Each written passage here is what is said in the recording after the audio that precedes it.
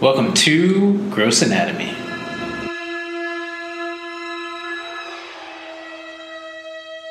Lauren, are we live? We're live, Dr. Cohen. We're live with the Gross Anatomy podcast, where we explore the sights, smells, and sounds of medicine and how it pertains to pop culture, meaning books, movies, TV, and the world around us. And I am Lauren Taylor, joined by the host. Yes, Dr. Jason Cohen. And today we have from UCLA campus, walking around the campus, my friend and incredible surgeon, Dr. Maurice Garcia. Thank you for joining us. What are you doing at UCLA campus? Well, so normally, of course, we work at Cedars-Sinai, but today I'm meeting some family and we're walking around the campus, just spending the evening together. Some friends, just came back from some travels, and it was sort of a last-minute thing. It's a well-known social hangout, the UCLA campus, isn't it? Yeah, it's lovely. I sat at this table when I was probably 16 or 17 in high school. I'm in front of the research library, and I used to come out here, and my dad would just do research in there for fun, and I would sit out here and do my homework and study. So I've been coming here for forever. It's part of my life, so it's nice to be back here. Wait a minute, you just said that your dad did research for fun? Yeah, we're Sephardic, we're Jewish Sephardic, and he would do research in there about, Sephardic history and stuff, just for fun. I mean, he was a psychiatrist, and just personal interest. Yeah. So, research. You mean like he would do like family genealogy kind of stuff? Yes. I found out a lot about our family's history, or he did, and from northern Mexico and Monterrey, and also just about the history, the Sephardic, Jewish Sephardic history as it pertains to Mexico. It's very interesting. So yeah, that's a whole other podcast. But why we have you on is because you're a urologist. By training, correct? Yeah. But your area of expertise, you have become almost world. I'm not talking you up inappropriately. You really are world renowned in doing transgender surgery. Yeah, we're a small. Yeah, there's not many of us, so that's part of it. But certainly, but yeah, I do gender affirming genital surgery, and so within the broad tent of or umbrella of gender affirming surgery, because there's facial, there's chest, there's gynecologic surgery, there's body contouring, and then there's genital surgery. I do the genital gender affirming surgery, both masculinizing, so going from female anatomy to normal and looking and functioning male anatomy, and then the opposite, the male anatomy to normal looking and functioning female anatomy. That's what I do. And of course, that's the hardest of all the surgeries for gender affirming surgery. I mean, it's the most complex and the hardest, isn't it? I don't know, because I've never trained to do the others. I would think that doing good facial surgery must take a real skill, because it's like, I don't know how to do it, but you know when it's good and you know when it's not so good, and right, but so I don't know, but I only know what I do, and it's it's like everything, Jason, it's like once you learn it, you feel like it's not that hard, and it's not that hard to do or teach, but you need to be taught well, and right. So I don't know. Correct me if I'm wrong. I get the sense from you that even though, as you just said, there's so many different components to transitioning, it sounds like you, at least in my dealing with you, that you often serve as not so much the captain of the ship, but the starting, almost like the quarterback a little bit, helping coordinate. The patients seem to kind of come to you first. Am I, at least at this hospital where you are, right? Is that kind of... Yeah. You're the champion almost, right? Yeah. I'm the director of our program, and I do function that I'm kind of, gatekeeper is not the right word, because I don't interfere with anybody. If anything, I facilitate them going to other surgeons for other things. but I'm kind of the quarterback. I don't know. Yeah, the quarterback or the shot. Sort of the point person. I think this is an area of medicine where it's so interdisciplinary that I think no matter where you are in the world, patients need a point person or a quarterback or a point person to kind of, I think all patients need a home, a doctor that they can still follow up with, and they develop a rapport with, and but certainly not at the exclusion of another doctor, but it's just good to have a home. And I kind of function as sort of the home provider for a lot of our patients. Does when a patient decides that he or she wants to undergo surgery, how do they even do it? Who do they go to? How do they start? Do they start with someone like you, or do they start with, and then you usher them to the proper people and channels? Sure. Does someone even know how to do that? How to do that? Yeah. So just for your audience, gender transition, there's three kind of general domains. There's social transition, where you start living and presenting yourself to the world and just living full time in the gender that you identify with. And then another is hormones. Not everyone takes gender affirming hormones, but or cross sex hormone therapy, but many transgender people do, and they find it very helpful both mentally and physically. And those are the two kind of big, those are two of the three big steps that a lot of people end up taking. And there's no cookie cutter process to gender transition. There are some transgender people out there that say, I've never needed to see a therapist. I've never needed to socially transition. They just sort of figure it out, but most people do something. So there's social transition, there's hormone therapy, and then the third area that where we can provide help with is body modification or surgery. And typically the surgery comes in later at the end of the process of transition. At the beginning, it's social and plus or minus hormone therapy. And people will see a mental health provider for help, first coming to terms with their gender identity. Again, not everyone needs a therapist, but some do. We could argue that everybody probably would benefit from a therapist. Listen, I've been in therapy at different points of my life. Yeah. It's one of the it's a privilege to be able to do that. Yeah. But people will see a therapist to talk and kind of come to terms with, figure it out, and then figure out a way forward to how to live and express themselves the way they want to.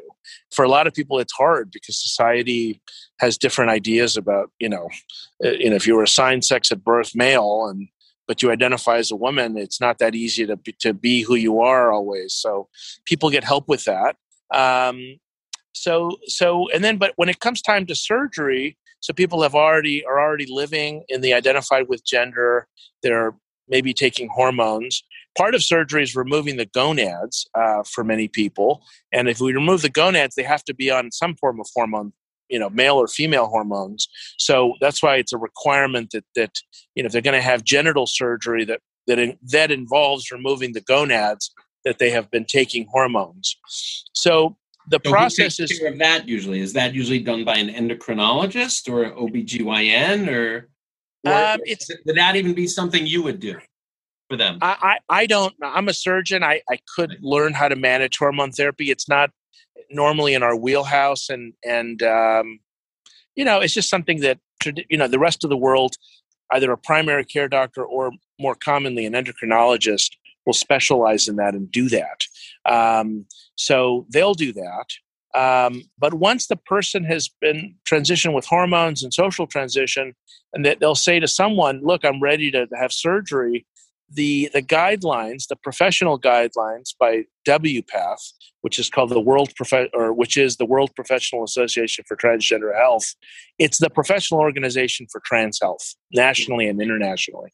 The WPATH guidelines, suggest that that a mental health provider should be the one to evaluate the patient first to make sure that they do indeed have gender dysphoria, that there isn't something there aren't any mental health issues that are uncontrolled, and that they meet the psychological criteria for gender transition, which is pretty simple. That if they have gender dysphoria, and two, that they that the patient has has a reasonable understanding of what they're electing to start with in terms of surgery, that they don't have unreasonable expectations. It's just sort of quality control to make sure that someone who's has a altered mental health status or something else doesn't proceed down the path of surgery, which is irreversible. It's really to protect people. It's not, some people say, oh, it's gatekeeping. It's not. It's just to make sure that someone it's not only not eligible, but who's not really ready doesn't proceed until they can. And the therapist is there to be helpful for that stuff. I think part of the reason too is, sorry about cutting you off, is some of the surgeries, having worked with you, are pretty big surgeries that have their own complications and risks involved with. And my guess is it's really important to let these people know what they're getting themselves into a little bit. What could go wrong, so you really want everybody pretty well informed and really knowing what they're getting into, right? Yeah. And some surgeons say, my job is to just do the surgery and spend a little less time focusing on that stuff. There's no right or wrong officially. It does not seem like you, knowing you. That seem like you. Well, you're right. I take a different view. I think that if we're gonna, if me as the surgeon is going to do it, I have some ethical responsibility to make sure that the person I'm doing it to or for is ready, has a good understanding, all these other things. So I sort of double up what the mental health provider kind of screens for, and that's and in the course of doing that, you develop a certain intimacy with the patient. They trust you and they know you, and you have to know them and trust them. And that's how I end up with closer relationships with patients. Yeah. Not all surgeons do that, and I'm not so sure I can say honestly that it's wrong not to. It's not wrong, I guess, if there's a good mental health provider doing the other work. But our model is I just want to do it myself to be sure. And it's worked out well. So where you are, or in general, are there certain centers that a patient will go to, and every type of doctor that they need is there? The endocrinologist is there, the surgeon is there, the psychiatrist is there. Is it like one stop? Everyone is there that you need, or do the patients have to kind of go shopping around and finding and picking and choosing? That's a great question, Jason. In an ideal world, so the care is interdisciplinary. Right. In an ideal world, the place where people get care would also be interdisciplinary. So a center like Cedars-Sinai, where we have every type of provider that a patient could need under one tent. The surgery that I do, colorectal surgery, that general surgery that you do, other colleagues, primary care, et cetera, et cetera. That's the ideal. In the real world, though, other parts of the real world, there aren't, centers that have gotten organized enough or have been able to put together a big enough team to cover all that. It's a new field. As I said at the beginning, there aren't a lot of us that do this, and there just aren't enough places, centers that big to do this in such a interdisciplinary way. So people kind of have to cobble their care.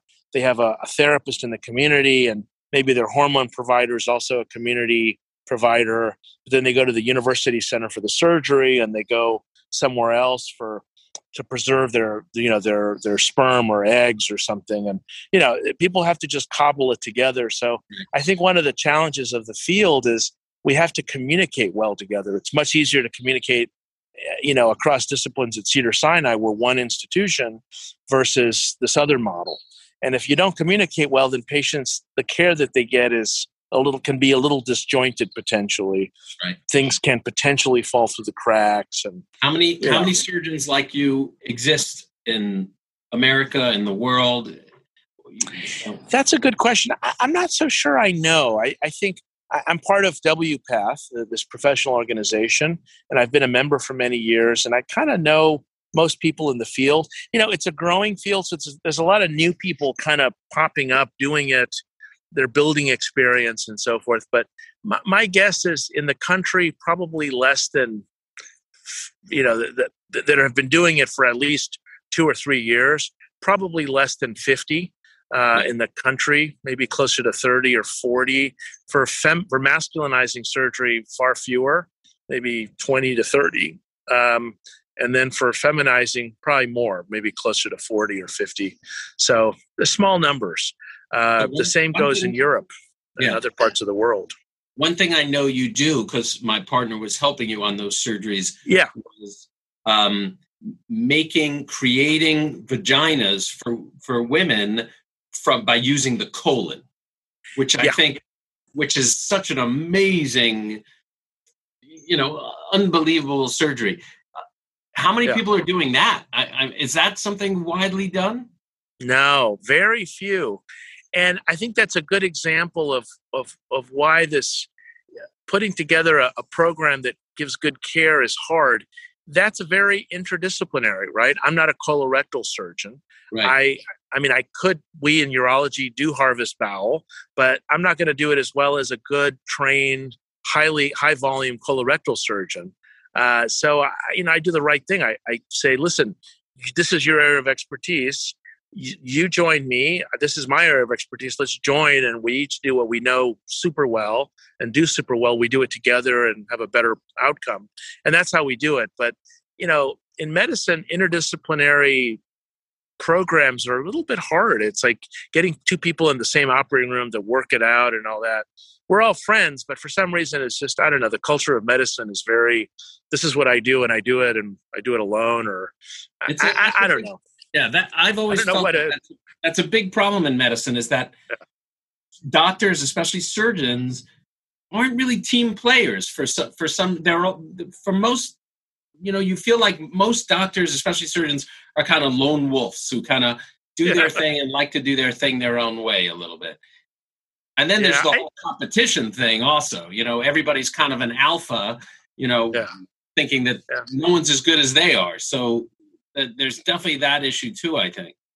Yeah, I think that's a big part of it. I think the other is just, our work lives are very solo-centric, or very just us. I get up, I see patients, and then I go to the operating room for my cases, and everything is me. But whereas when you have a program where you have to operate with someone else, you gotta talk before cases, gotta be there on the same day, and then chat after cases, and tell patients, I don't know, I'm going to defer to Dr. Ellenhorn for that question, and this is a question I can do, and I'll take care of this and be responsible for this part. And you just have to do it. And of course, I love all the people I work with, you and your colleagues and others. But there's a certain culture that we're just not as, I think doctors aren't as used to. I don't think they're incapable of it, but it's just, I don't know, aligning complicated schedules is hard.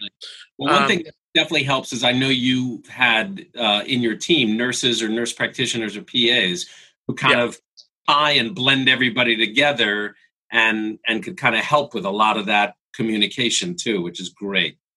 There's a lot of people to the team besides the surgeon, and without them, and we're all equally important. They're as important as I am. Good nursing care, a good front office that when people call in, that the pronouns are used correctly. They're people, making someone feel welcome in a place is not easy. It takes effort, and the front office is as important as the surgeon, which is as important as the nursing staff, as the hospital nurses that take care of our patients, and on 8 South at Cedars. So all that has to be put into place, and that's kind of what I focus on, too, is just making a nest for the whole thing to happen. So, there's a lot of people, important people to the team. I know your patients really love you.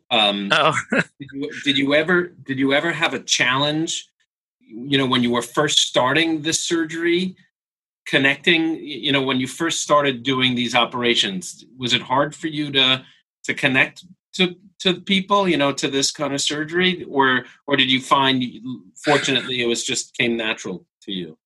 No. I think the inclination to do it and to do it well came natural to me. The ability nothing comes natural, at least to me. I have to work on it, but it was a process of learning. At first, I just wasn't as familiar with some of the patients that I'd be encountering, some of their needs, some of their backstories, some of the baggage that they come with. Yeah. Some of that is how they've been treated not so well by other people like me, other doctors and surgeons. Yeah. So, all that takes experience, and you have to kind of really do a lot of listening and be humble too. You have to just kind of accept that, you're learning. And once you learn and then, not that all patients are the same, but then you feel comfortable fielding questions. You feel comfortable anticipating questions or anticipating concerns, anticipating anxieties. And then the more you can speak to that preemptively, the more your patients feel satisfied and like they're getting good care from you. Yeah. So it's a learning process, and I had to learn it. Nothing came natural other than just the desire to give people good care and, respectful care and so forth. So that's the only thing that came that I started with. Yeah. How do people find you now? What typically is it?